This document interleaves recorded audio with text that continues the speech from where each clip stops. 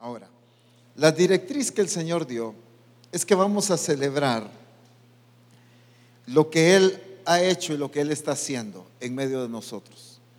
Quiero decirles de esta manera: cuando el profeta Isaías vio a Cristo Jesús en la cruz del Calvario, muchísimos cientos de años atrás el profeta Isaías lo declaró, ¿sí o no? ¿Por qué? Porque en la realidad de Dios ya estaba hecho. Los ojos humanos todavía no lo habían visto. Estoy hablando del pueblo, pues. Cientos de años después, la gente, los romanos, los judíos, los gentiles incluso vieron a Jesús crucificado ahí. Pero en la realidad de Dios ya había pasado eso. Entonces vamos a darle gracias a Dios, porque en la realidad de Dios ya las cosas ya se han cumplido. Y por eso celebramos y bendecimos a Dios. No estamos hablando de imaginación o de suponernos nada. Y es porque cuando Dios declara algo, eso ya es una realidad. La realidad no es cuando tus ojos lo ven. La realidad es cuando Dios lo determina. Eso es una realidad. Llega el momento en que nosotros podemos palpar las cosas, podemos ver las cosas, pero no significa que hasta ahí se hicieron reales, sino reales son las cosas cuando Dios ya las determinó. No sé si me están captando ahí. Así que hay cosas que ya nuestros ojos están viendo en este tiempo, pero hay cosas que todavía nuestros ojos no han visto o nuestras manos no han palpado, pero que ya son una realidad.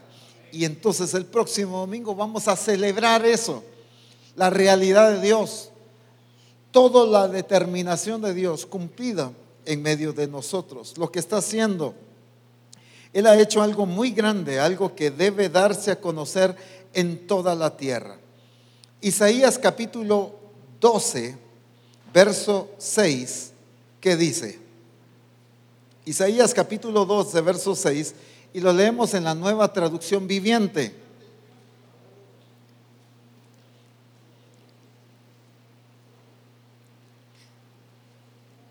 ¿Quién tiene fuerte voz ahí?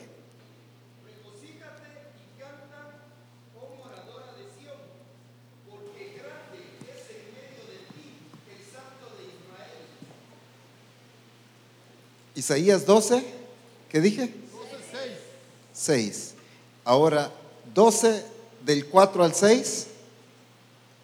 Y diréis en aquel día: cantad a Jehová, aclamad su nombre, haced célebres en los pueblos sus obras, recordad que su nombre es engrandecido, cantad salmos a Jehová, porque ha hecho cosas magníficas. Sea sabido esto por toda la tierra. Regocíjate y canta, oh moradora de Sión, porque grande es en medio de ti el Santo de Israel.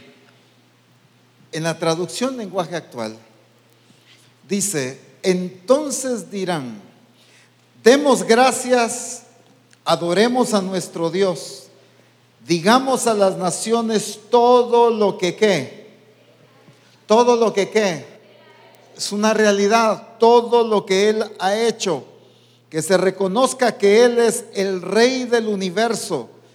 Cantemos a Dios porque Él ha hecho algo muy grande, algo que miren que debe darse a conocer en toda la tierra.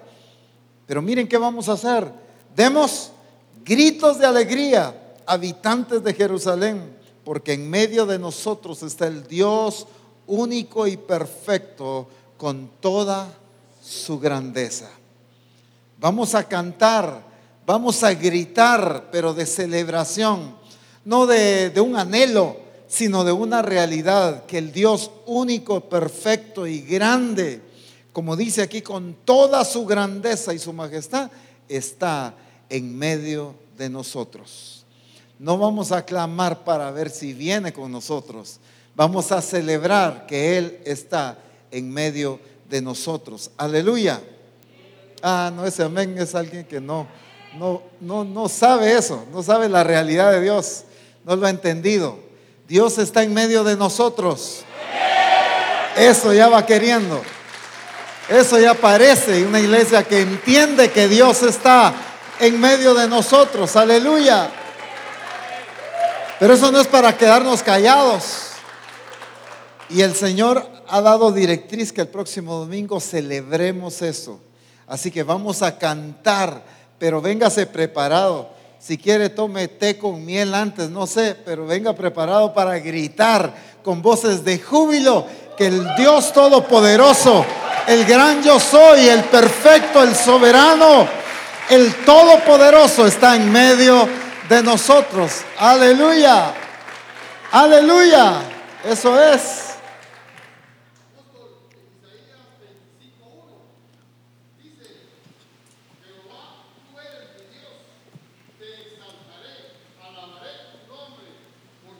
Hecho maravillas, tus consejos antiguos son verdad y firmeza. Y firmeza, aleluya. Es que ese es Dios, ese es Dios.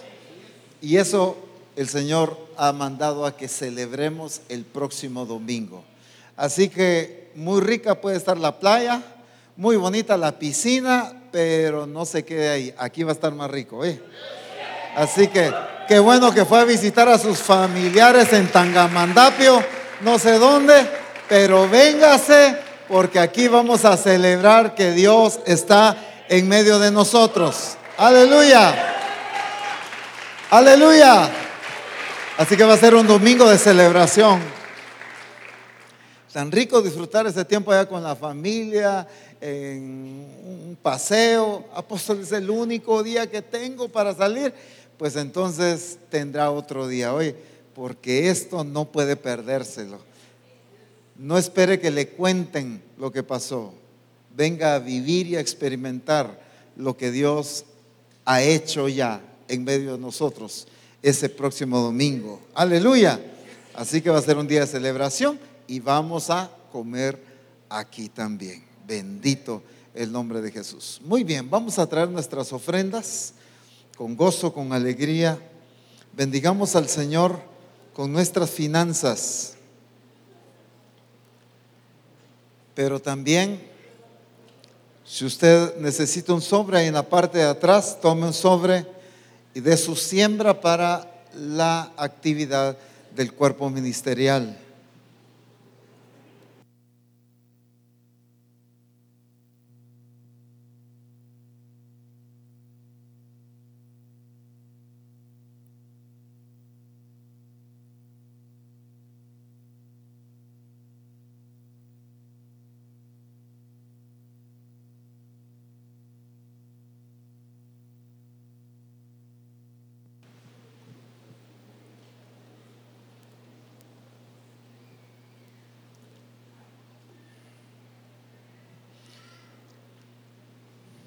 Aleluya.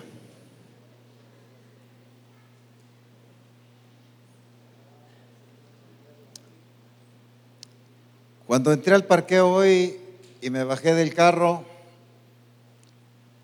observé el parqueo y le dije, te quedan como 4 meses, le dije.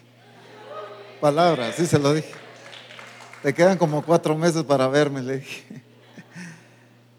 Yo estoy emocionado con eso. Después de esta actividad de honrar al cuerpo ministerial, todas nuestras fuerzas irán para este proyecto de mudanza. Así que ya viene el tiempo en que hacemos maleta sede central y nos vamos para el lugar que ya está determinado. Aleluya, bendito el nombre de Jesús. Bendito el nombre del Señor por esto que Él ya declaró, así que ya es una realidad. Así que no vamos a buscar para ver si encontramos, vamos a ir a encontrar lo que Él ya tiene apartado. Amén. Bendito el nombre de Jesús. Muy bien. Segunda Timoteo capítulo 1, verso 12. Solo quiero mencionarles una cita que mencioné el día jueves. Desde el martes hemos venido hablando sobre la grandeza de Dios, la soberanía de Dios. Estuvimos hablando el martes, lo hablamos el jueves, porque es la expresión de Dios en medio de nosotros. Así que necesitamos entender y conocer claramente lo que Él es. Pero quiero leerlo de una vez en la traducción lenguaje actual. por una expresión que se utiliza acá, es la que quiero hacer énfasis. Segunda carta a Timoteo, capítulo 1, verso 12, en la traducción lenguaje actual. Dice: por esto mismo estoy sufriendo ahora. El apóstol Pablo está hablando de que está encarcelado. Pero no me avergüenzo de lo que me pasa, porque esta es la parte que quiero hacer énfasis. Porque yo sé bien en quién he puesto, ¿qué cosa? Yo sé bien en quién he puesto mi confianza. Estoy seguro de que Él tiene poder para hacer que la buena noticia se siga anunciando hasta que llegue el fin del mundo. Nada ni nadie podía parar la predicación del Evangelio del Reino de Dios. El apóstol Pablo estaba en la cárcel, estuvo mucho tiempo encarcelado, pero era parte de la soberanía de Dios. Si él no hubiera estado encarcelado, no sé si hubiera tenido el tiempo para escribir las cartas que hoy tenemos la revelación. Dios lo tuvo que tener ahí quieto, sentado, para que él pudiera escribir la revelación de lo que hoy disfrutamos, de la revelación del Espíritu Santo. Pero el punto es la confianza. Yo sé bien en quién he puesto mi confianza. Él dice: yo sé bien en quién he puesto mi confianza. Yo sé bien en quién he puesto mi confianza. ¿Tú en quién has puesto tu confianza? ¿En quién has puesto tu confianza? ¿En quién has puesto tu confianza? En el Señor. ¿Pero en qué Señor? ¿En quién has puesto tu confianza? En Cristo Jesús, el creador de los cielos y de la tierra. ¿Pero en quién pusiste tu confianza? ¿En quién tienes tu confianza? A ver, quiero oírlos. ¿En quién tienes tu confianza? En el que nunca va a fallar. Fíjense, ¿en quién tenemos nuestra confianza? En el que nunca va a fallar. ¿Qué más? El que es justo, el que es Señor de todo, todo lo tiene bajo control. En el que es perfecto. Pusimos nuestra confianza ¿en quién? En el que cumple sus promesas. En el que todo lo conoce, porque todo ha salido de Él. En Él hemos puesto nuestra confianza. En Él. Él es creador y certero. Él es veraz. Él no anda probando. Pero es asertivo. Hace las cosas exactamente como Él las determinó. Entonces, yo sé bien en quién he puesto mi confianza. Misión Cristiana El Calvario tiene que saber bien en quién ha puesto su confianza. Tiene que entender claramente en quién ha puesto su confianza. No en Dios, en el Señor. Sí, sí es cierto. Pero ¿bajo qué entendimiento? ¿En quién hemos puesto nuestra confianza? Es que hablamos de Dios, pero ¿qué entendimiento, qué concepto de Dios tienes tú? De Señor. Muchas veces decimos: yo puse mi confianza en Dios, pero a veces creo que Dios falla. A veces creo que Dios no cumple lo que promete. Entonces no tengo un entendimiento correcto de en quién he puesto mi confianza. Por eso es que queda muy vago, aunque es una realidad, pero queda muy vago decir solo Dios, en el Señor, sino en quién Dios. En Dios, pero ¿qué Dios? Ya dijeron: en el que no falla, el que cumple todo lo que promete, el que es veraz, el que es todopoderoso para llevar a cabo todo aquello que Él ha prometido. ¿En quién hemos puesto nuestra confianza? En el creador de todo. Y estoy resaltando porque quiero que eso quede marcado hoy. El Espíritu Santo quiere marcar a Misión Cristiana del Calvario el día de hoy. ¿En quién ha puesto su confianza? ¿En quién has puesto tu confianza? En el verdadero y el único Dios, no hay otro. Todos los demás son falsos. Dios mismo dijo: no hay Dios fuera de mí, dijo. En el que siempre cumple lo que Él dice. en el que siempre oye. No es que, ay Dios, voy a clamar, a ver, Dios no me escuchó. Eso no existe. ¿En quién pusimos nuestra confianza? En el que oye y responde, en el que es todopoderoso. Dios le dijo a Moisés: ¿acaso se ha cortado la mano de Jehová para que no cumpla yo lo que te estoy diciendo? Ay Señor, le dice, pero ¿cómo le vas a dar de comer a todos esos millones de personas? ¿Cómo? ¿De dónde vas a sacar carne? Aunque sacáramos todos los peces del mar, no alcanzarían, le dice Moisés. Señor, ¿de dónde? Y Dios le dice a Moisés: Moisés, ¿y desde cuándo se cortó la mano de Jehová? ¿Desde cuándo se hizo pequeña? ¿Desde cuándo hay un imposible para mí? ¿En quién pusiste tu confianza? Sé central en quién has puesto tu confianza para ver el cumplimiento de todas las promesas, para la multiplicación. ¿En quién pusiste tu confianza para ver la manifestación del poder de Dios? ¿En quién pusiste tu confianza para mudarnos a este nuevo lugar donde Dios nos tiene ya preparado? ¿En quién hemos puesto nuestra confianza para poseer la tierra y ver la edificación y la construcción del centro mundial? ¿En quién hemos puesto nuestra confianza? En la transformación y en la expresión plena de la naturaleza de Cristo. ¿En quién hemos puesto nuestra confianza? ¿En un Dios que falla? No. En un Dios que promete y cumple. En el Dios que es veraz. En el Dios que lleva a cabo todo lo que Él ha determinado. El Dios que es todopoderoso. En ese Dios hemos puesto nuestra confianza. Y es que tenemos que entender que Dios definitivamente es un término que ya manejamos en Misión Cristiana del Calvario, que Él tiene un propósito para cada uno de nosotros. Dice Efesios capítulo 1, verso 11. Lo leo en la Nueva Traducción Viviente, en la NTV. Efesios 1:11.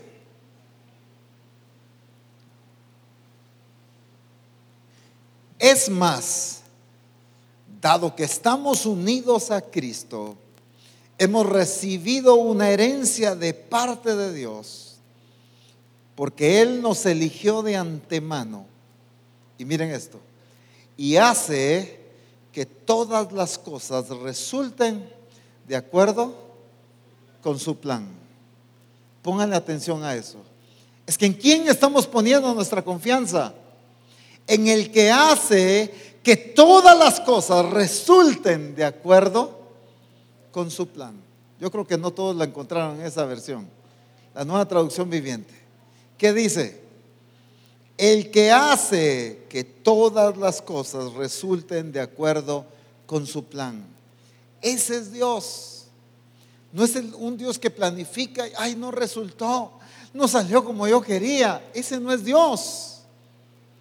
Dios hace que todas las cosas encajen y resulten, funcionen, encuadren, se encaminen exactamente como Él lo ha planificado. Ese es Dios. Entonces, entendemos aquí que hay una predestinación. Dios nos eligió de antemano, dice esta versión. Nos eligió de antemano, somos predestinados para ser hechos conformes a la imagen de su Hijo, dice Romanos capítulo 8. Somos predestinados. Él nos escogió, ¿verdad? Como dice la Escritura, en Él antes de la fundación del mundo.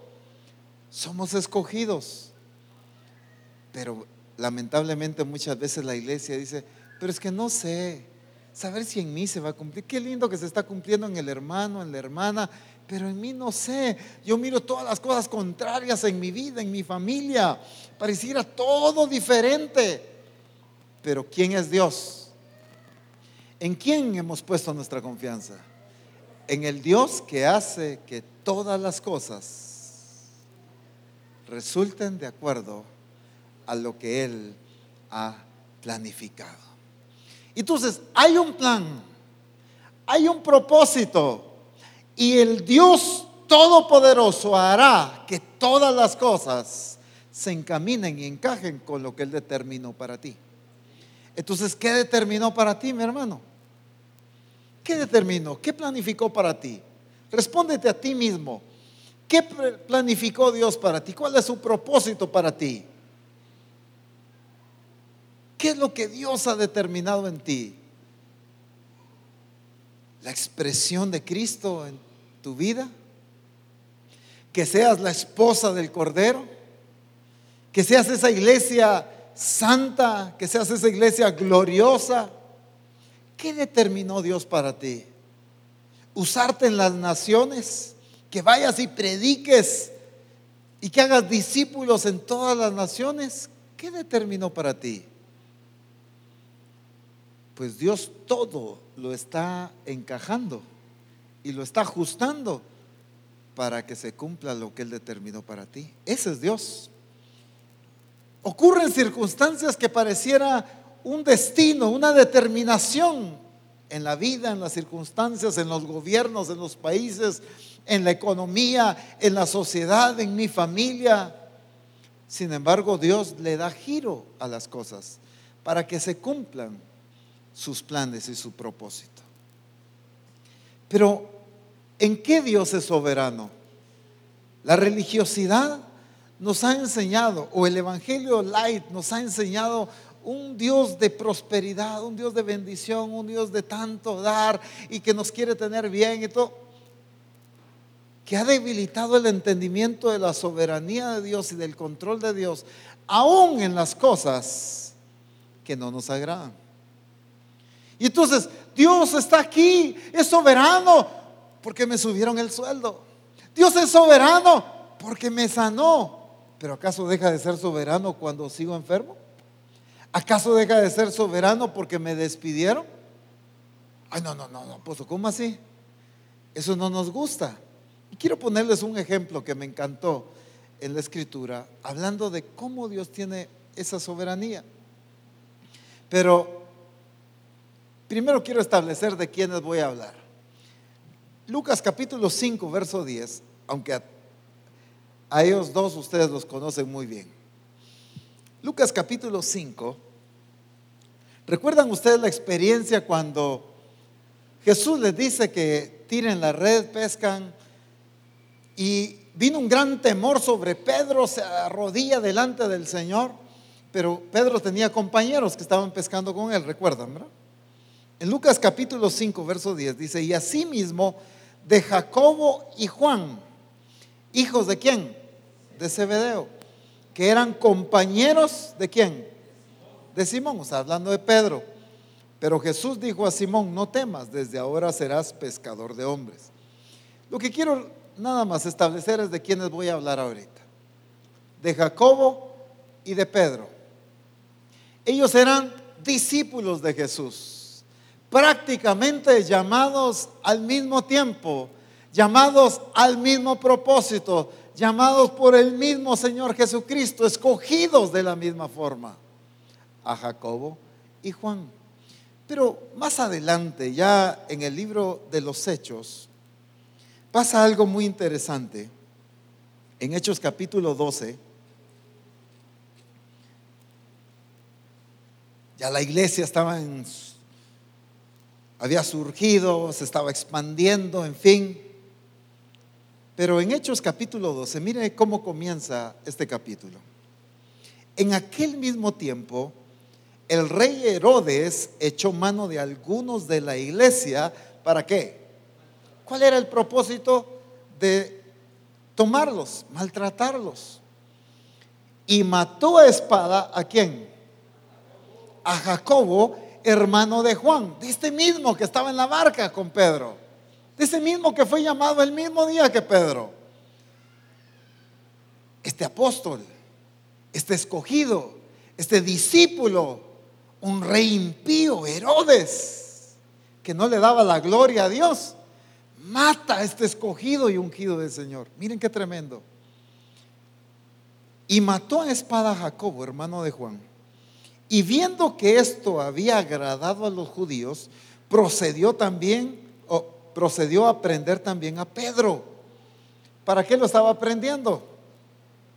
Eran entonces los días de los panes sin levadura, y habiéndole tomado preso, le puso en la cárcel, entregándole a 4 grupos de soldados, cada uno para que le custodiasen, y se proponía sacarle al pueblo después de la Pascua. Así que Pedro estaba custodiado en la cárcel, pero la iglesia hacía sin cesar oración a Dios por él. Y cuando Herodes le iba a sacar aquella misma noche, estaba Pedro durmiendo. Miren cómo estaba Pedro, durmiendo entre dos soldados, sujeto con dos cadenas, y los guardas delante de la puerta custodiaban la cárcel. ¿Cómo estaba? Estaba atado con cadenas. Tenía un soldado aquí y otro soldado aquí. En medio de dos soldados estaba durmiendo Pedro, y otros dos soldados cuidando la puerta. Imagínense, imposible escapar. Y he aquí, dice el versículo 7, que se presentó un ángel del Señor, y una luz resplandeció en la cárcel, y tocando a Pedro en el costado le despertó diciendo: levántate pronto. Y las cadenas se le cayeron de las manos. Le dijo el ángel: cíñete y átate las sandalias. Y lo hizo así. Le dijo: envuélvete en tu manto y sígueme. Y saliendo le seguía, pero no sabía que era verdad lo que hacía el ángel, sino que pensaba que veía una visión. Y habiendo pasado la primera y la segunda guardia, llegaron a la puerta de hierro que daba a la ciudad, la cual se les abrió por sí misma, y salidos pasaron una calle, y luego el ángel se apartó de él. Luego Pedro vuelve en sí, dice: esto no era una visión, esto era realidad. Miren qué tremenda manifestación de Dios con Pedro. Pedro, metido en la cárcel, apuntaba al mismo destino de Jacobo, porque ese era el propósito de Herodes. Pero en Pedro se manifiesta una intervención de Dios tan preciosa, enviando un ángel para que lo saque. Las cadenas se rompen, los soldados ni se dan cuenta. Él sale, la puerta de hierro se le abre delante de ellos, y sale, él queda libre y se va a buscar a los discípulos. Pero a Jacob sí lo mató Herodes, pero a Pedro lo dejó vivo el Señor. ¿Por qué el Señor, que manifestó su gloria con un Pedro sacándolo de la cárcel, acaso no podía librar a Jacobo de la mano de Herodes? Imagínense un momento a las esposas o a la familia de Jacobo y a la familia de Pedro, una triste porque Herodes había matado a su esposo, y la otra feliz porque lo había sacado de la cárcel. ¿En dónde estaba la soberanía de Dios? En los dos lados. Pero regularmente vemos la soberanía de Dios solo en ese milagro de libertad, pero no cuando Dios permite que sea muerto. Uy, no, ¿cómo Dios? ¿Cómo puede ser la voluntad de Dios? ¿Cómo puede Dios estar de acuerdo con eso? Pues que Dios tiene sus planes. Ya había llamado a Jacobo, sí, lo había usado, sí, pero ahora esto solo era un instrumento de llevar a Jacobo con él. Esa muerte solo era el instrumento para que Jacobo estuviera con Dios. Pero miren el entendimiento de soberanía.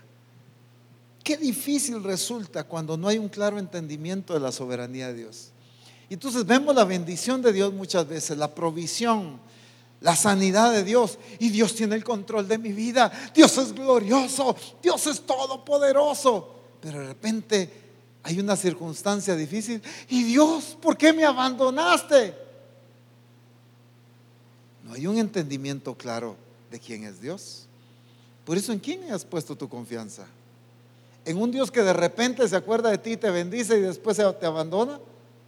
¿O en un Dios que no importa la circunstancia, siempre sigue teniendo el control de todo? ¿En quién has puesto tu confianza? Job era un hombre muy próspero, muy bendecido por Dios. Y Dios le dice a Satanás: ¿ya consideraste a mi siervo Job? Perfecto. Pero porque tú lo proteges. Déjame que le quite sus posesiones y vas a ver cómo te maldice. Está bien, quítale todo, pero a él no lo vas a tocar. Perdió todo, las posesiones. De repente están todos sus hijos reunidos en una casa y viene un fuerte viento y bota las paredes y mata a todos sus hijos. Le estaban terminando de dar el reporte de todo lo que había perdido, sus bienes, cuando entra el otro a informarle que todos sus hijos habían muerto. Y dice que él siguió fiel. Pero Satanás le dice: ¿por qué no me dejaste tentarlo a él? Así que no, pues, espérate, dame chance de tentarlo a él. Vaya pues. Y dice que le sale una gran lepra en todo su cuerpo. Y entonces la esposa, al ver a Job lleno de lepra, ¿en dónde tenía esta mujer su confianza? En un Dios que fallaba, según ella, pues, su Dios erróneo. Y entonces le dice: no, aquí sí ya no. Mira cómo estás de ridículo, mira cómo estás de enfermo, Dios te abandonó. ¿Sabes qué? Maldice a tu Dios y muérete. ¿Cuál era el entendimiento que ella tenía de Dios? Pero miren cuál era el entendimiento que Job tenía de Dios. Habremos de recibir el bien de Dios y no habremos de recibir el mal de Dios también. ¿En quién había puesto su confianza? En un Dios que aún con lepra Dios no dejaba de tener el control. Que aún que sus hijos habían muerto, Dios no dejaba de tener el control. Es Dios soberano, es el Dios perfecto. Lo que pasa es que le llamamos perfecto cuando hace las cosas de acuerdo a lo que yo esperaba, pero imperfecto cuando no cumple lo que yo esperaba que cumpliera. Pero ese es un concepto erróneo de Dios. Y por eso hacía mucho énfasis en quién has puesto tu confianza. ¿Dónde ha estado depositada tu confianza? Cuando yo tengo mi confianza en un Dios que me puede fallar, entonces cuando viene la adversidad, vienen las circunstancias o enfrentamos situaciones difíciles, nos alejamos. Yo no quiero nada, es que ya me cansé, es que miren, no cambian las circunstancias, miren lo que me pasó a usted, porque no le ha pasado lo mismo que a mí. Y nos alejamos de Dios. ¿Por qué vienen los alejamientos de Dios? Por creer que Dios me abandonó, por creer que Dios se olvidó de mí, por creer que Dios es injusto conmigo. Todo ese entendimiento surge porque nuestra confianza no ha estado clara en un Dios soberano que tiene el control de todas las cosas. La escritura en Romanos capítulo 8 dice: todas las cosas ayudan a bien a los que aman al Señor. Pero ¿por qué Dios puede permitir una cosa tan difícil? ¿Qué propósito tiene? Cuando entendemos que Dios es perfecto, entendemos que Él algo necesita enseñarme, algo necesita trabajar en mí, algo está formando en otros. Muchas veces quizá ni siquiera o no solamente es contigo que está trabajando, sino tal vez con tu familia, quizás con la congregación misma que está trabajando. Necesita enseñar, necesita formar algo, porque Dios tiene control de todas las cosas. Dice 1 Pedro capítulo 3 verso 17 en la NTV: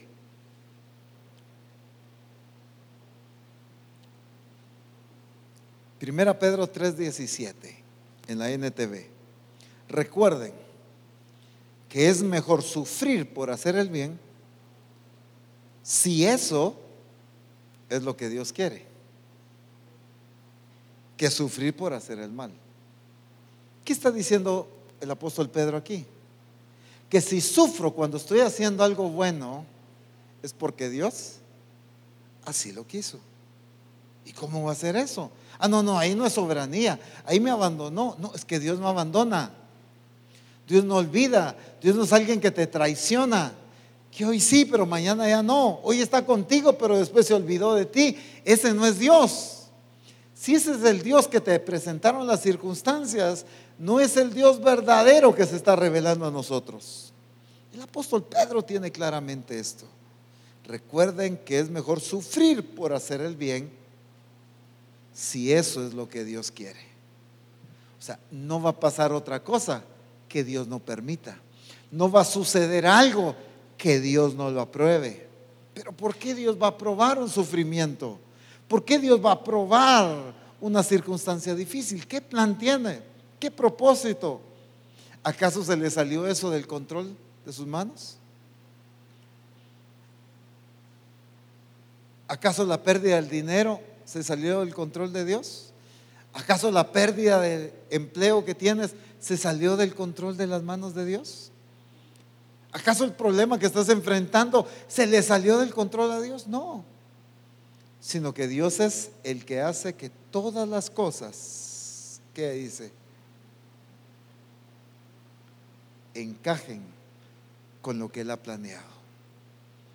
Todas las determinaciones de Dios van a cumplirse, pero ese es Dios soberano. Y quiero que veamos unos ejemplos. No sé si me va a dar tiempo ver todos, pero hay unos ejemplos en la Escritura. Bueno, hay tantos, quiero mencionar algunos en la Escritura que hablan de la soberanía, del control de Dios en todas las cosas. Acompáñeme a Daniel capítulo 4.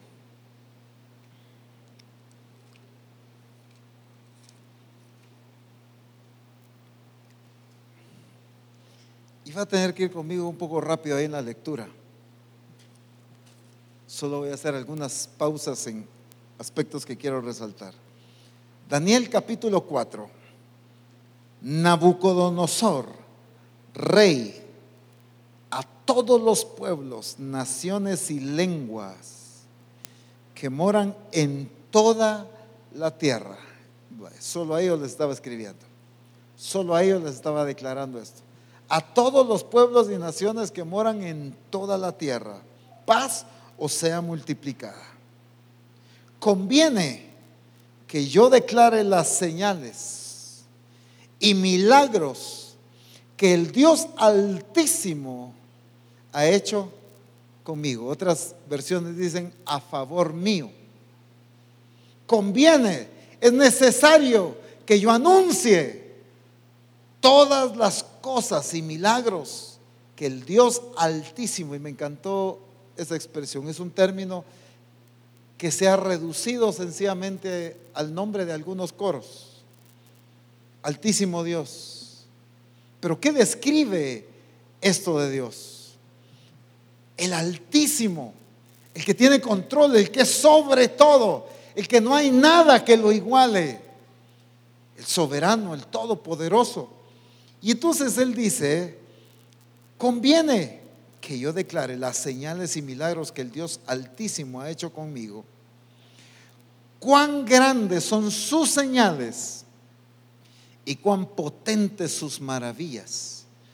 Su reino, reino sempiterno, o sea, eterno, que no tiene fin, y su señorío de generación en generación.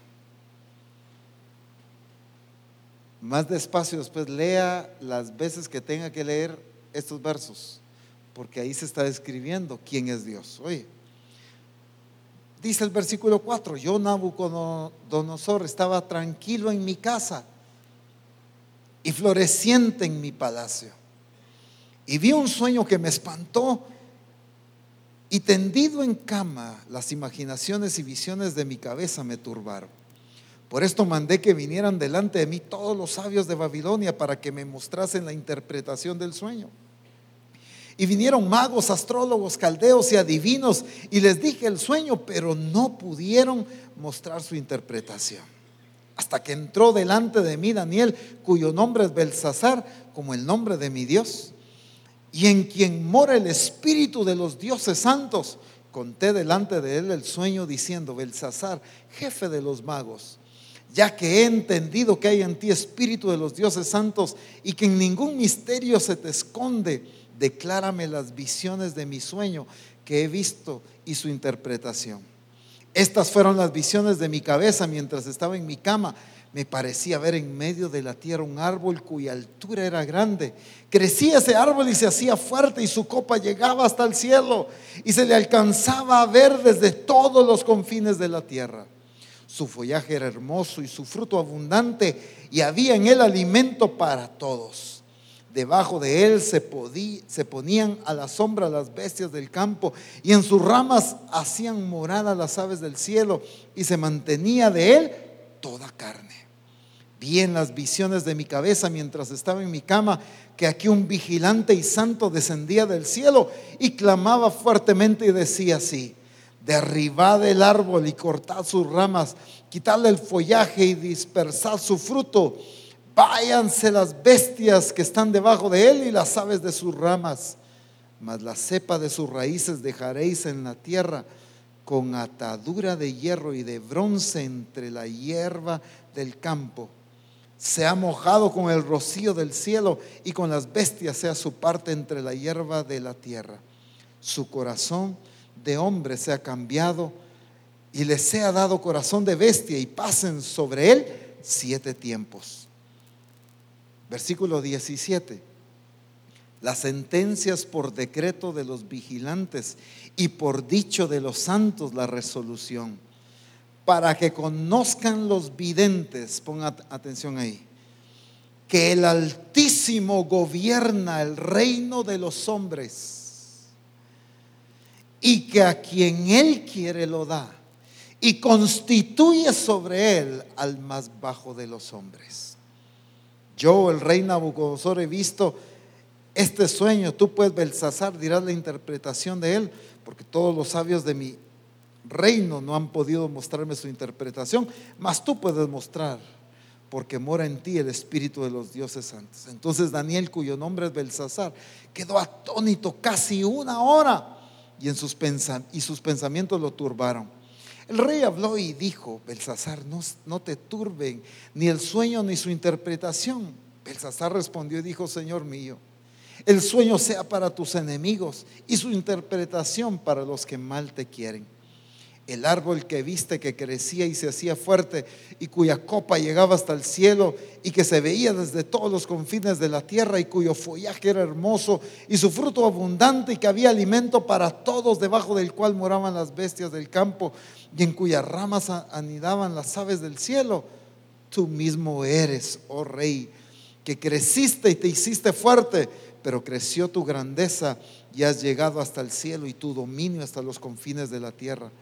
Y en cuanto a lo que vio el rey, un vigilante santo que descendía del cielo y decía: cortad el árbol y destruidlo, mas la cepa de sus raíces dejaréis en la tierra, con atadura de hierro y de bronce en la hierba del campo, y sea mojado con el rocío del cielo, y con las bestias del campo sea su parte, hasta que pasen sobre él 7 tiempos. Esta es la interpretación, oh rey, de la sentencia del Altísimo que ha venido sobre mi señor el rey, que te echarán de entre los hombres, y con las bestias del campo será tu morada, y con hierba del campo te apacentarás como a los bueyes, y con el rocío del cielo serás bañado, y 7 tiempos pasarán de ti, hasta que conozcas que el Altísimo tiene dominio en el reino de los hombres, y que lo da a quien él quiere. Y en cuanto a la orden de dejar en la tierra la cepa de las raíces del mismo árbol, significa que tu reino te quedará firme, luego que reconozcas que el cielo gobierna. Por tanto, rey, acepta mi consejo: tus pecados redime con justicia, y tus iniquidades haciendo misericordias para con los oprimidos, pues tal vez te será una prolongación de tu tranquilidad. Todo esto vino sobre el rey Nabucodonosor. Al cabo de 12 meses, paseando en el palacio real de Babilonia, 12 meses después de que Daniel interpretó el sueño, pareciera ser, o más bien se le olvidó al rey lo que había pasado, la advertencia de Dios sobre él. Pasaron 12 meses, nada pasó, nada se cumplió. ¿Saber qué tenía que ver aquel sueño? 12 meses. Pero Dios no se olvida de lo que dice. Dios declara y lo cumple. Al cabo de 12 meses, paseando en el palacio real de Babilonia, habló el rey y dijo: ¿no es esta la gran Babilonia que yo edifiqué para casa real con la fuerza de mi poder y para gloria de mi majestad? Santo Dios. Aún estaba la palabra en la boca del rey cuando vino una voz del cielo: a ti se te dice, rey Nabucodonosor, el reino ha sido quitado de ti, y de entre los hombres te arrojarán, y con las bestias del campo será tu habitación, y con los bueyes te apacentarás, y 7 tiempos pasarán sobre ti, hasta que reconozcas que el Altísimo tiene el dominio en el reino de los hombres, y lo da a quien Él quiere. En la misma hora se cumplió la palabra sobre Nabucodonosor, y fue echado de entre los hombres, y comía hierba como los bueyes, y su cuerpo se mojaba con el rocío del cielo, hasta que su pelo creció como plumas de águila, y sus uñas como las de las aves. Mas al fin del tiempo, yo, Nabucodonosor, alcé mis ojos al cielo, y mi razón me fue devuelta, y bendije al Altísimo, y alabé y glorifiqué al que vive para siempre, cuyo dominio es sempiterno, y su reino por todas las edades. ¿Qué pasó con Nabucodonosor? Él entiende algo, que es Dios. Cuando lo narra desde el principio era porque ya había pasado todo esto. Su reino es sempiterno, su reino es eterno, y Él da dominio a quien Él quiere, al que Él escoge. Son determinaciones de Dios a quien Él pone a gobernar. Ahora, tiene esta visión Nabucodonosor, se le interpreta, y todavía Daniel le dice: por favor, rey, haz bien, haz justicia, para que esto cambie al menos en algo. Y pasaron 12 meses donde aparentemente nada iba a suceder. 7 años estuvo Nabucodonosor viviendo como animal, olvidado por la gente, comiendo monte, viviendo entre bueyes y animales. Le creció el pelo como el plumaje, dice, ¿de qué? Y las uñas como las aves. Imagínense, perdió la razón, se volvió loco. ¿Cómo el hombre más poderoso del mundo podía pasarle eso? ¿Cómo un hombre tan sabio, tan inteligente, que desde un principio mandó a escoger a los jóvenes escogidos, los preparó para que le ayudaran a gobernar? Era un hombre que planificaba, era un hombre lúcido, un hombre muy inteligente, pero era Dios que lo había puesto a gobernar. ¿Por qué Dios hace tal determinación en él? ¿Por qué Dios permite esto? Porque Dios sabía que toda la gloria, todo el poder, toda la autoridad que Nabucodonosor había logrado obtener, Dios se lo había permitido. Pero Nabucodonosor un día sale y dice: wow, miren todo lo que edifiqué, miren mi fuerza. Y aún estaba la palabra en su boca, dice: cuando se oye la voz del cielo, a ti se te dice, rey Nabucodonosor, y vas a pasar. Inmediatamente se cumple la palabra en él. 7 años. La palabra y la interpretación era 7 tiempos, pero la visión era que aún iba a quedar el cepo, todavía iban a quedar las raíces ahí, no iba a ser desarraigado totalmente. Por eso Daniel le dijo: tu reino todavía te será firme. Y exactamente como Dios lo anunció, así exactamente Dios lo cumplió. Porque al final de los 7 años, dice Nabucodonosor, alcé mis ojos al cielo, al Altísimo, dice. Antes era el rey de Daniel, ahora él reconoce que él es el Altísimo, el soberano, el que tiene control. Antes dijo: esto yo lo logré. Ahora dice: ahora entiendo que él tiene el gobierno sobre todos los dominios de los hombres. ¿Qué pasó en la vida de Nabucodonosor? Daniel fue un instrumento de Dios, ciertamente, para dar la revelación, para dar a conocer la voluntad de Dios. Pero Nabucodonosor era un instrumento de Dios para que tú y yo entendamos y conozcamos que los reinos sobre los hombres, solo hay uno que tiene el dominio sobre ellos. Solo hay uno que tiene el control de las cosas. Es Dios el que pone y es el Dios el que establece. Es Dios el que en un momento quita y es un Dios el que vuelve a restituir si Él quiere. ¿Cómo es posible que el hombre más inteligente y más poderoso del mundo le pase una cosa tan extrema? Es que no estaba enfermo de algo, no padecía de alguna enfermedad generacional y pues llegó el tiempo en el cumplimiento de eso. No, sencillamente por determinación de la soberanía de Dios. ¿Qué estaba mostrándose Dios? ¿Cuál era la revelación de Dios a través de esta experiencia? Un Dios que gobierna sobre todos los imperios. Y en repetidas ocasiones, si ustedes pusieron atención, y por eso quise leerlo todo, al menos esta parte, porque en repetidas ocasiones se mencionan dos cosas. Una, la expresión del Altísimo. El Altísimo, el Altísimo, lo menciona Nabucodonosor, lo menciona Daniel, el Altísimo, varias veces. Y al menos en 3 ocasiones se menciona que Él es el que tiene el dominio sobre los reinos de los hombres. Qué énfasis y qué revelación era la que Dios estaba dando a conocer de Él. Que Él tiene el control sobre todas las cosas. ¿Qué pasa cuando las circunstancias aparentemente tienen un rumbo fijo? Las circunstancias, ¿cómo puede cambiar esto? ¿Cómo puede modificarse esto? Sin embargo, Dios es capaz de modificar todo lo que Él quiere. ¿Y por qué estoy diciendo esto? Porque alguien puede decir, ¿cómo puede cambiar una nación como Guatemala?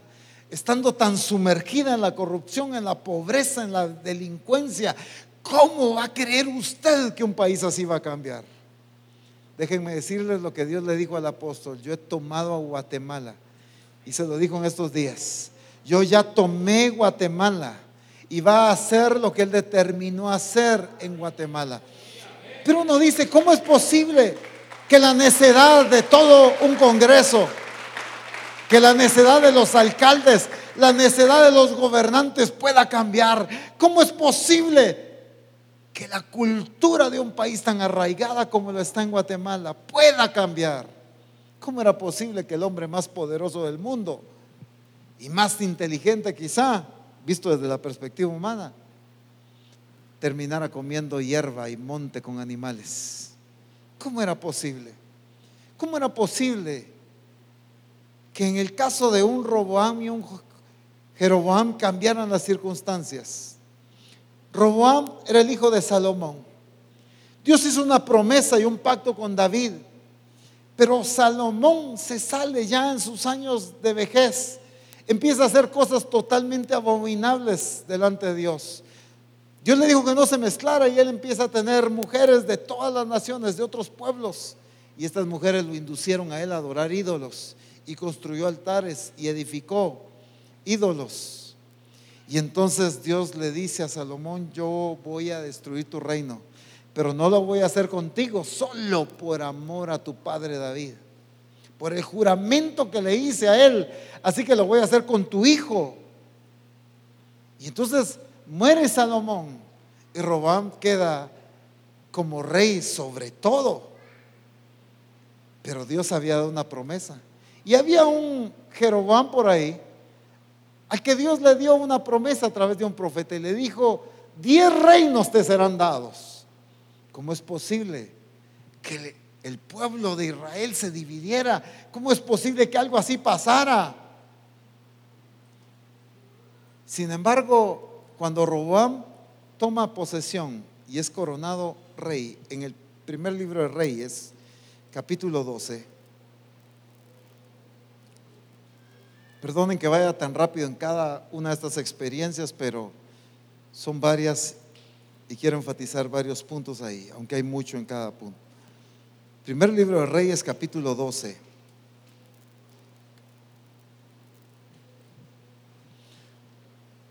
Roboam fue a Siquem porque todo Israel había venido a Siquem para hacerle rey. Y aconteció que cuando lo oyó Jeroboam, hijo de Nabat, que aún estaba en Egipto, donde había huido delante del rey Salomón, porque Salomón se enteró de la palabra profética que le dieron a Jeroboam y lo quería matar, y él huyó. Y hablaron a Roboam diciendo: tu padre agravó nuestro yugo, mas ahora disminuye tú algo de la dura servidumbre que tu padre y del yugo pesado que puso sobre nosotros, y te serviremos. Y él les dijo: idos, y he aquí, a 3 días volved a mí. Y el pueblo se fue. Miren, Salomón, por mucha riqueza y todo, pero puso demasiados impuestos, mucho trabajo, y el pueblo estaba cansado. Y entonces viene Jeroboam con el pueblo y le dicen a Roboam, que era el hijo, el rey, pues el hijo de Salomón: disminuye nuestro trabajo, nuestra carga, y te vamos a servir. Entonces viene el rey Roboam y consulta a los ancianos, a la gente de autoridad, y ellos le dicen: ten misericordia al pueblo, reduce la sentencia, baja con ellos, y te van a servir, te los vas a ganar. Pero viene él y no hace caso del consejo de los viejos, sino se va a buscar un consejo de los jóvenes. Y los jóvenes le dicen: no, hombre, cuentos. Tú diles: mi dedo meñique es como los lomos de mi padre. Así que si él los hizo sufrir, yo los voy a hacer más. Si él los agravó, yo voy a aumentar el agravio sobre usted. Y eso me suena bien. ¿Qué voy a demostrar lo que? Y le hizo caso al consejo de los jóvenes. Ahora, podemos decir, y obviamente fue una imprudencia, falta de sabiduría, porque no escuchó el consejo de los gente sabia. ¿Qué pasó en el corazón de Roboam? ¿Por qué él tendió a eso? ¿Por qué Dios permite que el pueblo se divida? ¿Cómo es posible que Dios permita esto? Pero miren lo que dice el versículo 15.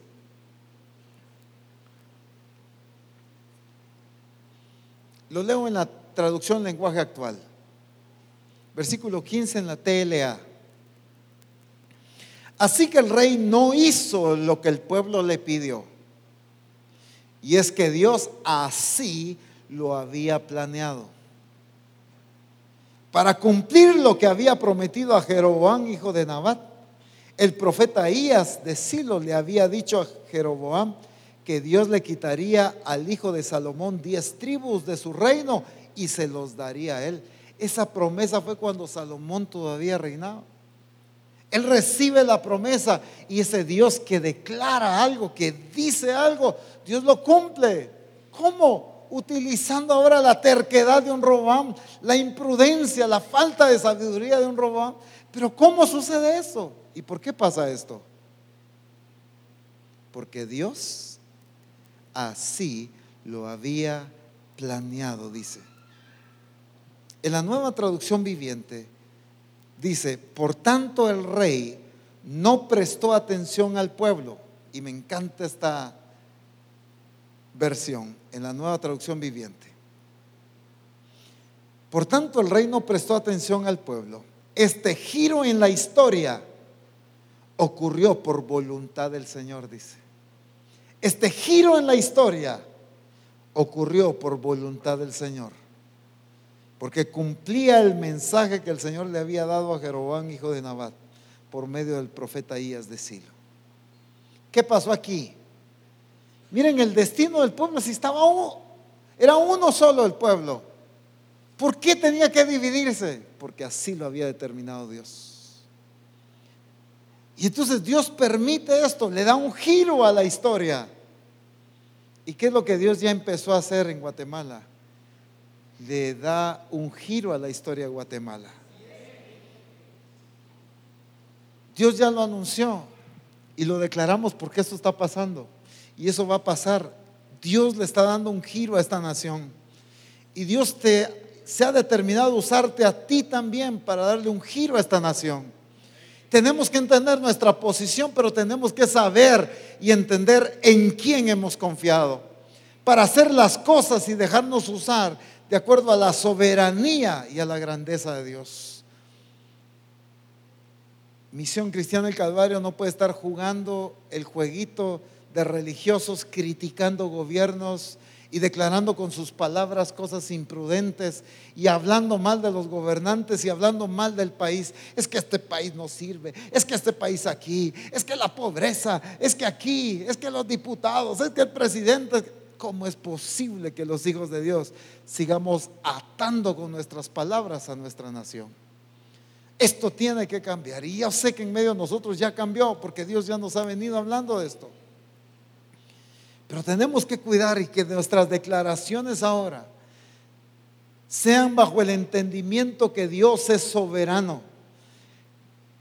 Que Él esté cumpliendo su soberanía no significa que el pueblo no se haya dividido. Que Él esté cumpliendo su soberanía no significa que Herodes haya dado muerte a Jacobo. Que Él esté cumpliendo su soberanía no significa que un Nabucodonosor termine como bestia en el campo. Él está cumpliendo su soberanía. Hay cosas que no entendemos, hay cosas que las percibimos de otra manera y nos dejamos manipular por los medios. Pero tenemos que entender algo: las cosas Dios las está ejecutando exactamente como Él las planificó. Escúchenme bien, Dios en Misión Cristiana El Calvario y Dios en Guatemala está cumpliendo exactamente lo que Él determinó hacer. Lo que Él planificó se está llevando a cabo tal y como Él lo determinó. Ese es el Dios en el cual hemos creído. Un Dios que pone gobiernos y quita gobiernos, pone reyes y quita reyes, que mueve al que quiere y que levanta al que Él determina. Pero ¿por qué se hubiera hecho con este? Pero mejor con el otro. No, Dios es perfecto. Dios exalta al que Él quiere exaltar y Dios humilla al que Él quiere humillar. Pero es Dios.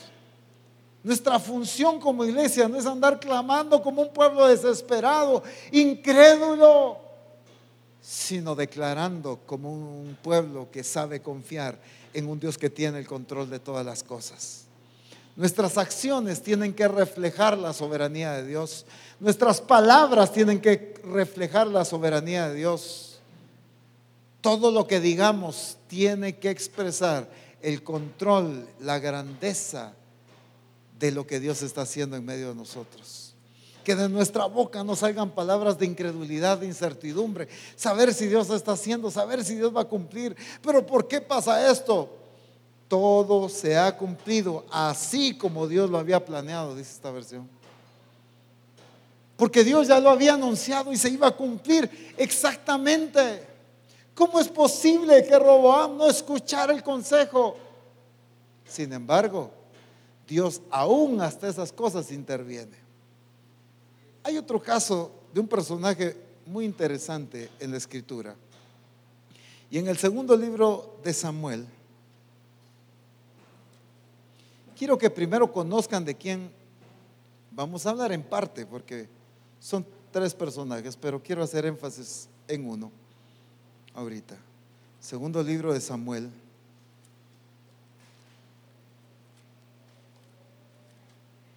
capítulo 16.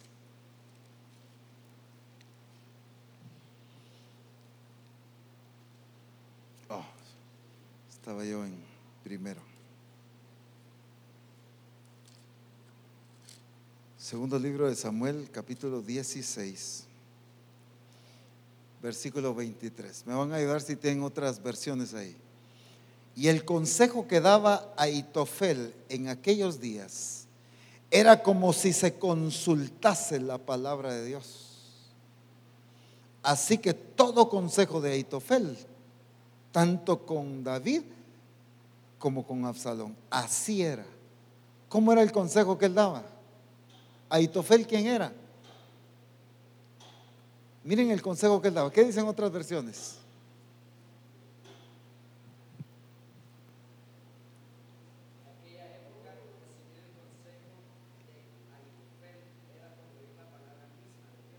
Recibir un consejo de este hombre era como oír exactamente la voz de Dios. Wow. Solo para que vean qué firmita era Ahitofel. Qué sabiduría la que él daba. Sus consejos eran certeros. Sus consejos no había así como confusión. Era muy exacto en sus consejos. Así fue con David. Así fue con Absalón. Ustedes recuerdan que Absalón ya le había dado golpe de estado a David ahí.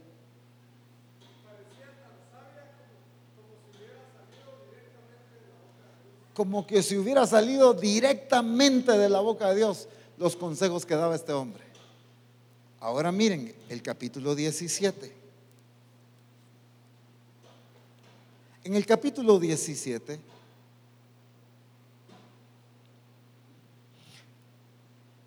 versículo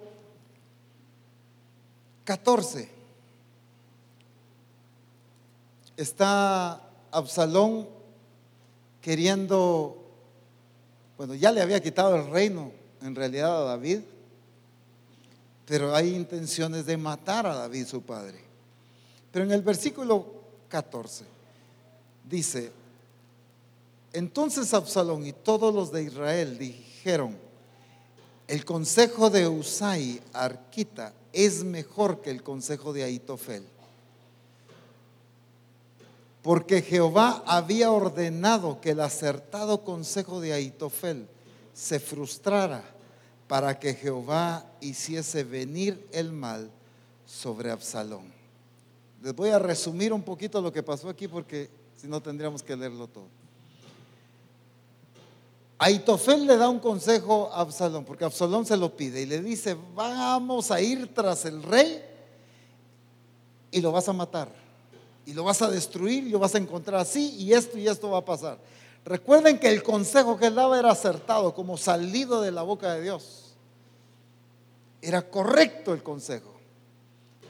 Pero saber qué pasa en el corazón de Absalón, y dice: ¿saben qué? Oigamos también el consejo de Usai.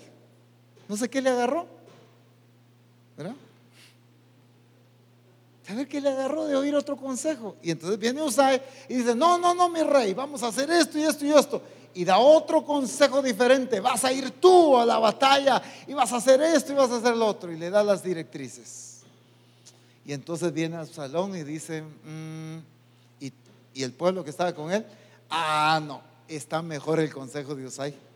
Recuerden que ¿quién había dado el otro consejo? Ahitofel, un hombre que da un consejo certero. Pero aquí ¿quién intervino? En que ahora no escucharan. Si David y Absalón oían el consejo de Ahitofel, sabían por experiencia que el consejo de él era como oír la voz de Dios. Pero ahora, porque hay confusión en él, en Absalón, de oír un consejo diferente, ¿por qué en el corazón de Usai surge otro consejo distinto? Y de ahí dice Absalón: no, hagámoslo. ¿Por qué? Porque Dios así lo había planificado. Porque ese consejo fue el que utilizó Dios para que muriera Absalón. Él, yendo a la batalla tras el rey, dice que el pelo se le quedó prendido en las ramas de un árbol. Y entonces llegaron otros y lo terminaron de matar por oír un consejo que no debía. Pero ¿quién movió esto? Porque si oyen el acertado consejo de Ahitofel, matan a David. Y ese no era el plan de Dios. Un hombre sabio da un consejo sabio. El pueblo está preparado para terminar de derrotar a David. Pero Dios dice: no es lo que yo quiero. Muy sabios, muy inteligentes y poderosos, pero yo tengo otros planes. Y entonces Dios mueve en el corazón de Absalón de escuchar ese otro consejo. Dice en la NBD: Absalón y los hombres de Israel dijeron: el consejo de Usai es mejor que el de Ahitofel. Esto sucedió porque el Señor había dispuesto que se anulara el consejo de Ahitofel, cuyo plan realmente era mejor, dice la Escritura, fíjense, cuyo plan realmente era mejor, para que pudiera venir el desastre sobre Absalón. ¿Por qué Dios permite esto? Para que se cumpla todo lo que Dios había determinado. En el corazón de Absalón era quedarse él en lugar de David. En la determinación de Dios era que David siguiera como rey. Y Absalón era un hombre muy inteligente, muy poderoso. Había logrado convencer a casi todo el pueblo. Era muy influyente. David lo amaba tanto que cuando se entera, él da la orden de que no lo maten, pero le desobedecen, porque era el juicio de Dios para Absalón. Cuando David se entera que muere Absalón, empieza a gritar: Absalón, hijo mío, Absalón, hijo mío. Y no paraba, hasta que lo tienen que ir a callar y le dicen: ya, párale que me desespera, le dijeron. Sal, porque si no el pueblo no va a entender que ese era el plan de Dios. ¿Qué se cumplió?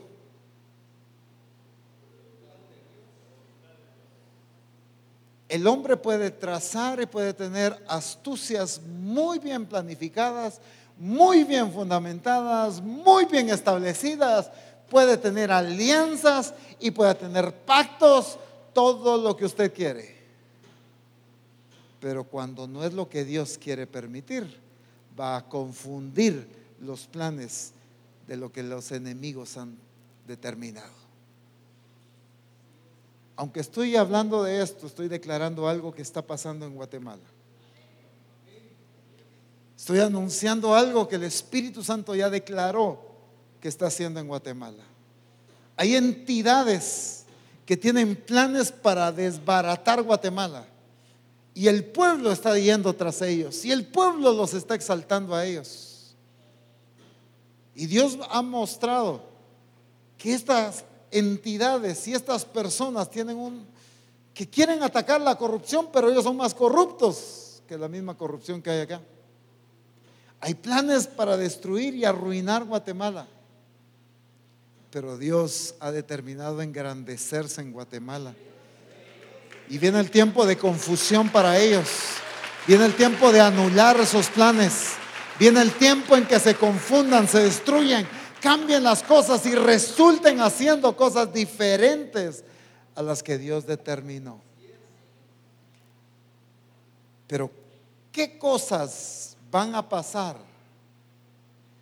Tenemos que tener cuidado que lo que nuestros ojos vean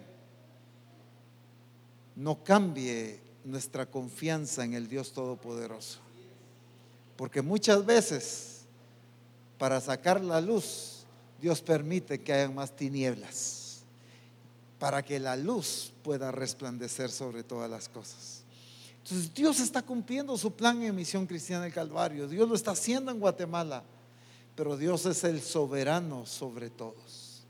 La escritura en Romanos capítulo 13, que estudiamos los jueves hace un tiempo, habla de que es Dios el que pone a los gobernantes. Es Dios el que establece a los gobernadores. Nuestra función es bendecirlos y no maldecirlos. Pero apóstol, ¿cómo voy a bendecir yo la injusticia? No, es que no vas a bendecir la injusticia. No vas a bendecir la corrupción. Vas a bendecir al Dios que tiene el control sobre Guatemala. Y vas a bendecir las decisiones de Dios sobre nuestra nación. Es que el gran avivamiento de los últimos tiempos ya empezó, déjenme decirles. Ya empezó, y Guatemala ha sido llamada a ser faro de luz a las naciones. Esa palabra se la pueden preguntar a medio mundo. Dios la ha venido anunciando por años, que Guatemala es faro de luz a las naciones. Guatemala es faro de luz a las naciones. Es lo que Dios ha determinado hacer contigo. Es lo que Dios se propuso hacer en medio de nosotros. Es lo que Dios ha venido cumpliendo y anunciando por años, pero no lo hemos entendido. Pero es a ti que Dios quiere usar. Pero está levantando una iglesia que tenga su confianza en el soberano, en el que no cambia, en el que es perfecto, en el que lleva a cabo todo lo que Él determina. Allí tenemos que tener nuestra confianza en un Dios que lo que promete lo cumple. Por muchos años, muchos de nosotros quizás pensamos: Dios ya no cumplió lo que me dijo. Dios me falló, dijeron algunos. Dios no hizo lo que dijo. Dios no ha... Y muchas veces tuvimos un entendimiento erróneo de Dios. Pero Dios está cambiando y corrigiendo nuestro entendimiento de quién es Él. Lo estuvimos declarando en ese coro que estuvimos cantando al principio. ¿Cómo dice? Ayúdeme con la letra.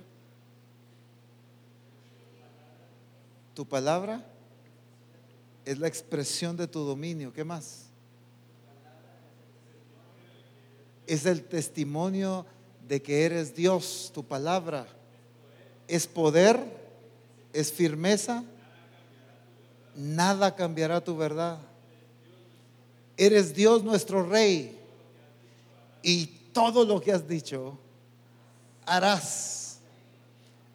Ese cántico es una declaración de lo que Dios es, pero es un cántico profético de lo que Dios ha dicho, lo está haciendo en medio de nosotros y lo hará.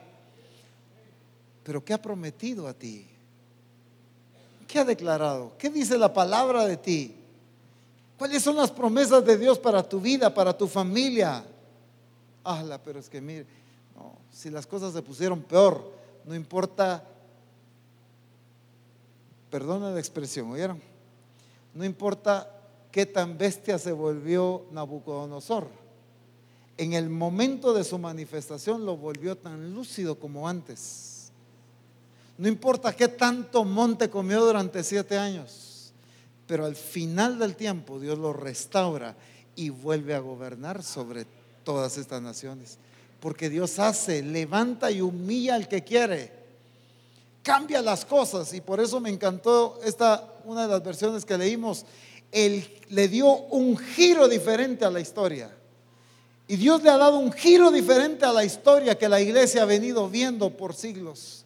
La iglesia ha venido viendo un acontecer, circunstancias, el evangelio de una manera, pero Dios ya le dio giro a la vida del evangelio del reino de Dios en medio de nosotros. Lo que hemos vivido en estos tiempos es ese giro que Dios le dio a la expresión de su reino en esta tierra. ¿Cuál era el concepto del reino de Dios que se tenía antes? ¿Cuál era el concepto de iglesia evangélica que se ha tenido por siglos, hermanos? Que haya durado 50 años, 100, 500, 1000 años, 2000 años, eso no importa cuánto tiempo duró. Pero Dios en este tiempo ya le dio giro a esa historia, porque Dios va a cumplir lo que determinó hacer. Dios va a cumplir lo que determinó hacer en medio de nosotros. Aleluya. Ese es Dios, ese es Dios, ese es Dios fiel. Ponte en pie y exáltalo. Ponte de pie y glorifica su nombre. Ponte de pie y decláralo. Lo que Él promete lo cumple. Las determinaciones de Dios son justas, son verdaderas, son verdad. Aleluya.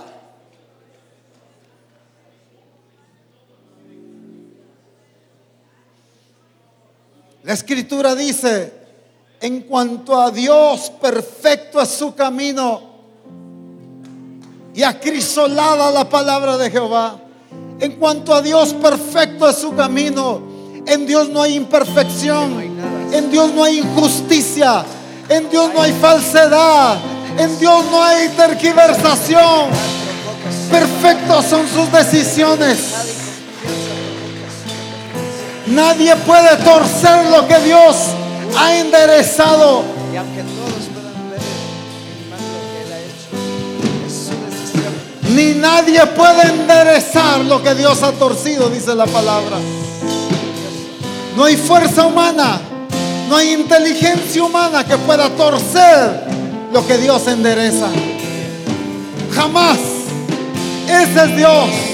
Declara con tu boca lo que Dios es. Anúncialo. Que lo escuchen los principados, que lo escuchen las potestades. Dios es perfecto. Dios es soberano. Dios es soberano. Dios es perfecto. En cuanto a Jehová, perfecto es su camino. Perfecto es su camino.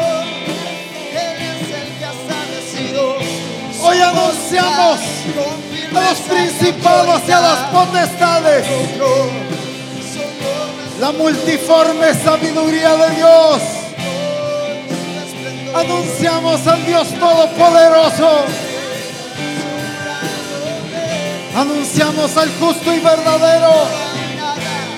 al que no cambia, al que cumple lo que promete.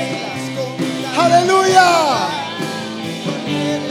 Decláralo, anúncialo, anúncialo.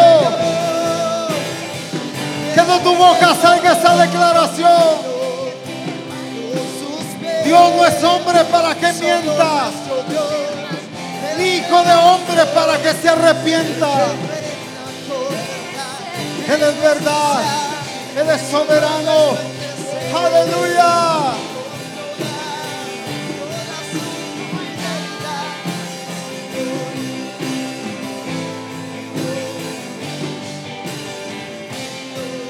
Aleluya.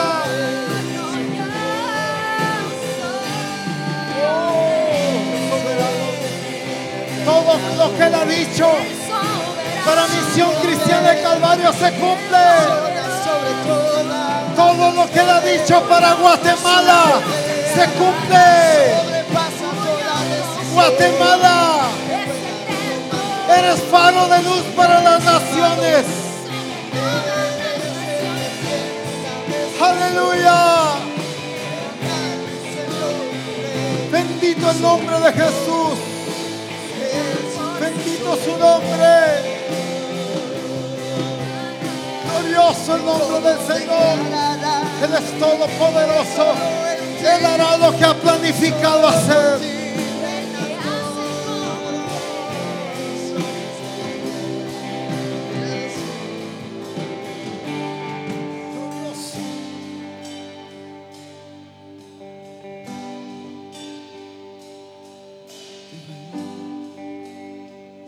Tus manos.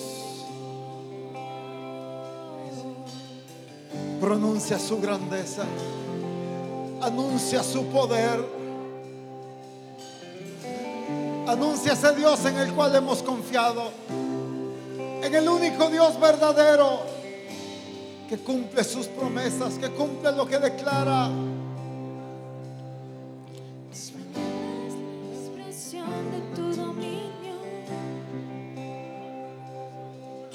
Palabra es el testimonio de que tú eres Dios. Tu palabra es la expresión de tu dominio. Tu palabra es el testimonio de que tú eres Dios. Tu palabra es la expresión de tu dominio. Tu palabra es el testimonio de que tú eres Dios. Sí, Señor. Tu palabra es la expresión de tu dominio. Tu palabra es el testimonio de que tú eres Dios. Una vez más declaremos. Tu palabra es la expresión de tu dominio. Sí, Señor. Tu palabra es el testimonio de que tú eres Dios. Es poder, firmeza, nada cambia tu verdad. Anúncialo, anúncialo, anúncialo, decláralo. Es poder, firmeza, nada cambia tu verdad. Eres Dios, nuestro Rey, todo lo que he dicho harás. Es poder, firmeza, nada cambia tu verdad. Eres Dios, nuestro Rey, y todo lo que he dicho harás. Nada puedes lograr. Eres Dios, nuestro Rey, y todo lo que he dicho harás. Eres Dios, firmeza, y nada cambia tu verdad. Eres Rey, y todo lo que has dicho harás. Nada te puede sobrar.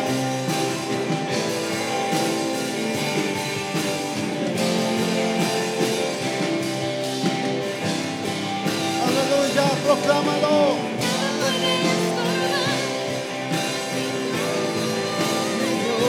Oh, bendito su nombre.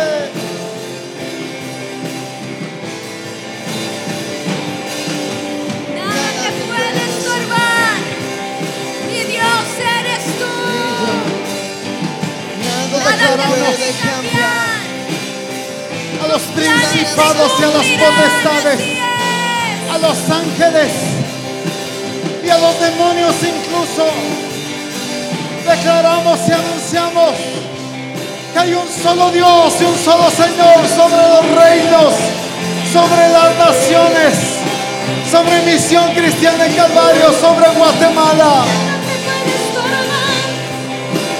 Él es Dios soberano, que cumple lo que promete, que lleva a cabo sus declaraciones. Aleluya. Lo anunciamos y lo declaramos. Bendito su nombre. Bendito su nombre. Nada te puede cambiar. Tus planes se cumplirán. Nada te puede quitar. Mi Dios, nada te puede quitar. Eres mi Dios, nada te puede cambiar. Tus planes se cumplirán. Nada te puede salvar. Eres tú, Mi Dios, nada te puede cambiar. tus planes se cumplirán. Nada te puede cambiar. Tus planes se cumplirán. Levanta tus manos y solo escucha. Voy a leer diferentes pasajes de la Escritura que Dios nos ha estado hablando a toda Misión Cristiana El Calvario. En ese Dios es en el que hemos creído, en ese Dios hemos caminado y en ese Dios es que caminaremos. Yo soy el Dios desde el principio y lo seré hasta el final. Nadie puede librarse de mi poder ni deshacer lo que yo hago. Pero tú estás en el cielo y haces todo lo que quieres. El Dios Todopoderoso ha hecho este juramento: mis planes no fallarán. Tal como lo dije, todo se cumplirá.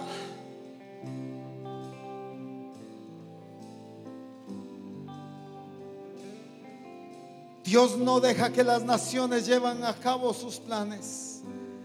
Dios no deja que los pueblos realicen sus planes malvados. Pero Dios cumple sus propios planes y realiza sus propósitos, dice la palabra de Dios. Dios desbarata los planes de todas las naciones y frustra todos sus proyectos. Pero los planes de Él permanecen para siempre. Sus intenciones son inamovibles. Nadie puede enderezar lo que Dios ha torcido y nadie puede torcer lo que Dios ha enderezado. Las maquinaciones han determinado destrucción para esta nación, pero Dios se ha determinado enderezarla y constituirla como faro de luz a las naciones. Los planes de los hombres y las naciones se frustran en el nombre de Jesús.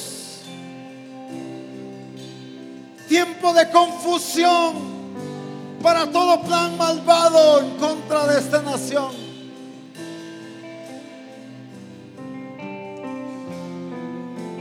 Se frustra, se confunden aún los más inteligentes, aún los más sabios humanamente. Los planes son destruidos porque el Altísimo ha puesto sus ojos en esta nación. Porque el Altísimo ha puesto sus ojos en Misión Cristiana El Calvario. Son sus planes los que se realizan. Son sus planes los que se llevan a cabo. Son sus determinaciones Nadie puede frustrar los planes de Dios. Nadie puede torcer las determinaciones de Dios. Ese es Dios. Ese es Dios. Aleluya. Bendito su nombre.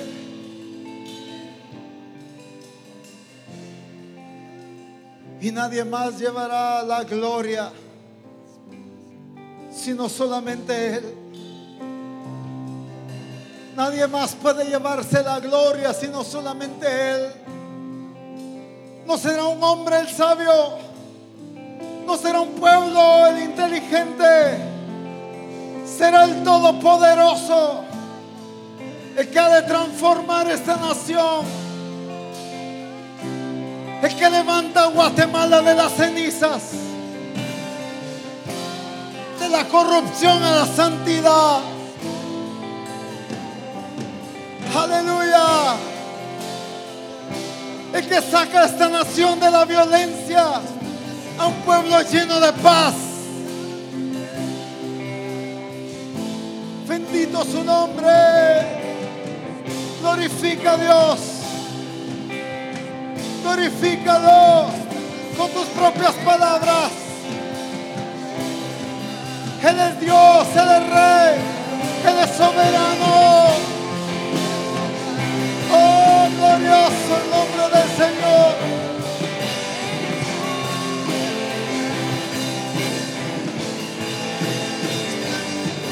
Todopoderoso, grande y maravilloso, incomparable, altísimo Dios, altísimo. Aleluya. Eres el Dios altísimo, eres el Dios soberano. Cuán grandes son tus señales, cuán potentes tus maravillas. Su reino es sempiterno y su señorío de generación en generación. Oh, bendito el nombre de Jesús. Su reino es eterno, su reino es eterno. Glorioso el nombre del Señor, glorioso el nombre del Señor. Poderoso, grande, grande, grande.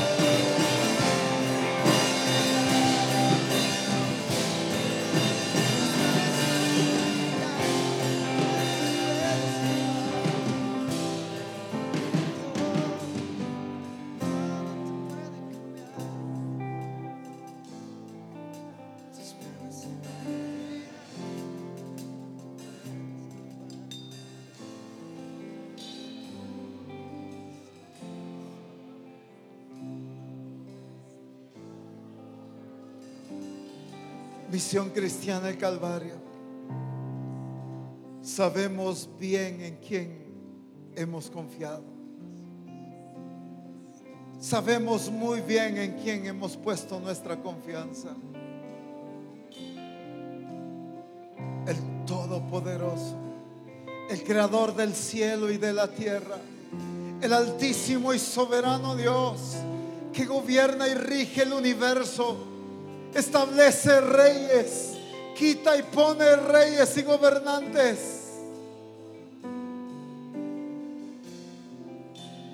El que sus decretos permanecen firmes hasta su cumplimiento. En ti hemos puesto nuestra confianza. En ti hemos puesto nuestra confianza, Señor. Bendito el nombre de Jesús. Glorioso el nombre del Señor. Exaltado sea el nombre del Señor.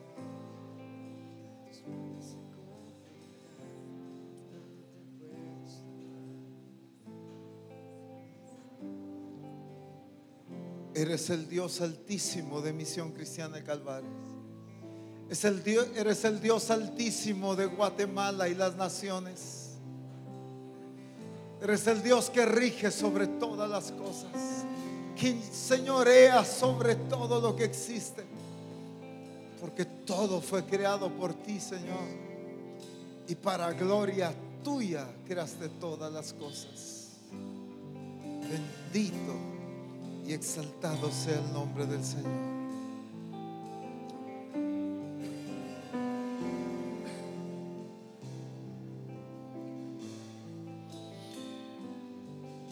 Aleluya, Señor.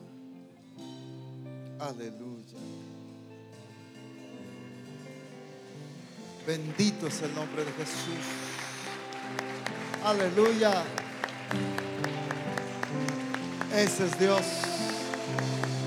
Ese es tu Dios. Ese es tu Dios. Ese es tu Dios. Ese es tu Dios. Todo lo demás que conociste antes no es Dios.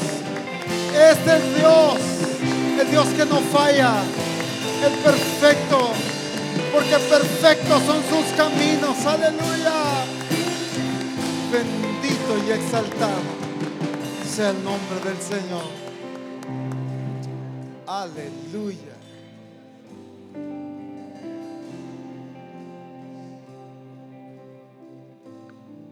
Así que ¿cómo no vamos a celebrar este Dios que tenemos? Aleluya.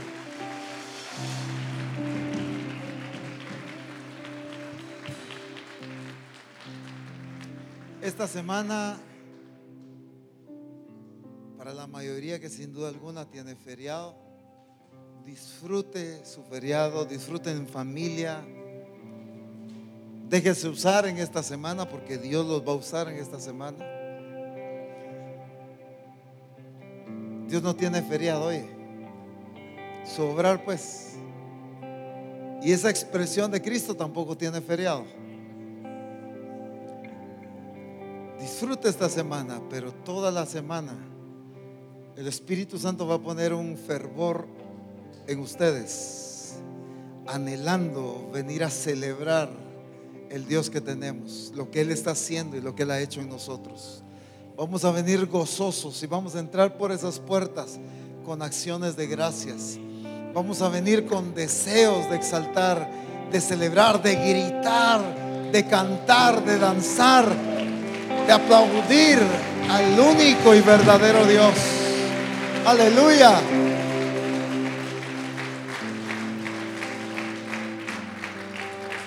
Así que si quiere, coma ceviche, pero no coma tanto para que no se enferme y venga el domingo.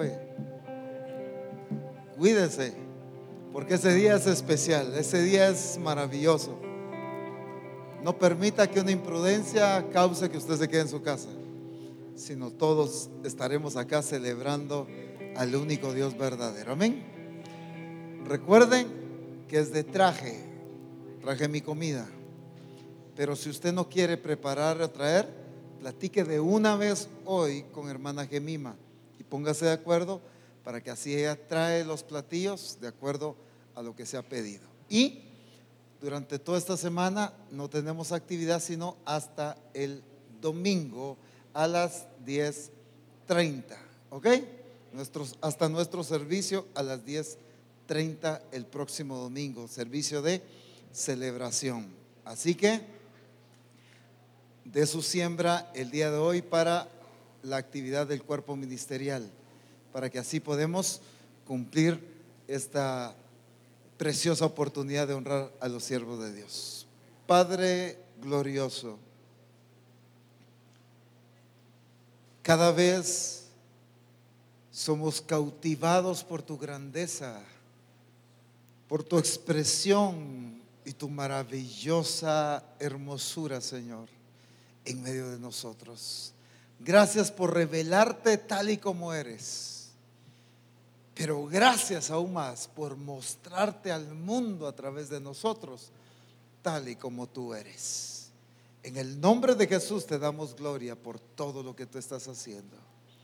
Padre, hoy yo declaro tu bendición y tu protección sobre cada uno de mis hermanos. Tú dijiste que cumplirías cada uno de nuestros días Así que esta semana no habrá circunstancia que cambie lo que tú ya declaraste. Así que no habrá accidentes ni nada parecido a eso. Declaro tu bendición y tu protección sobre cada uno de mis hermanos, y que la gloria tuya sea notoria en sus vidas. En el nombre maravilloso de Cristo Jesús. Amén. Bendito el nombre del Señor.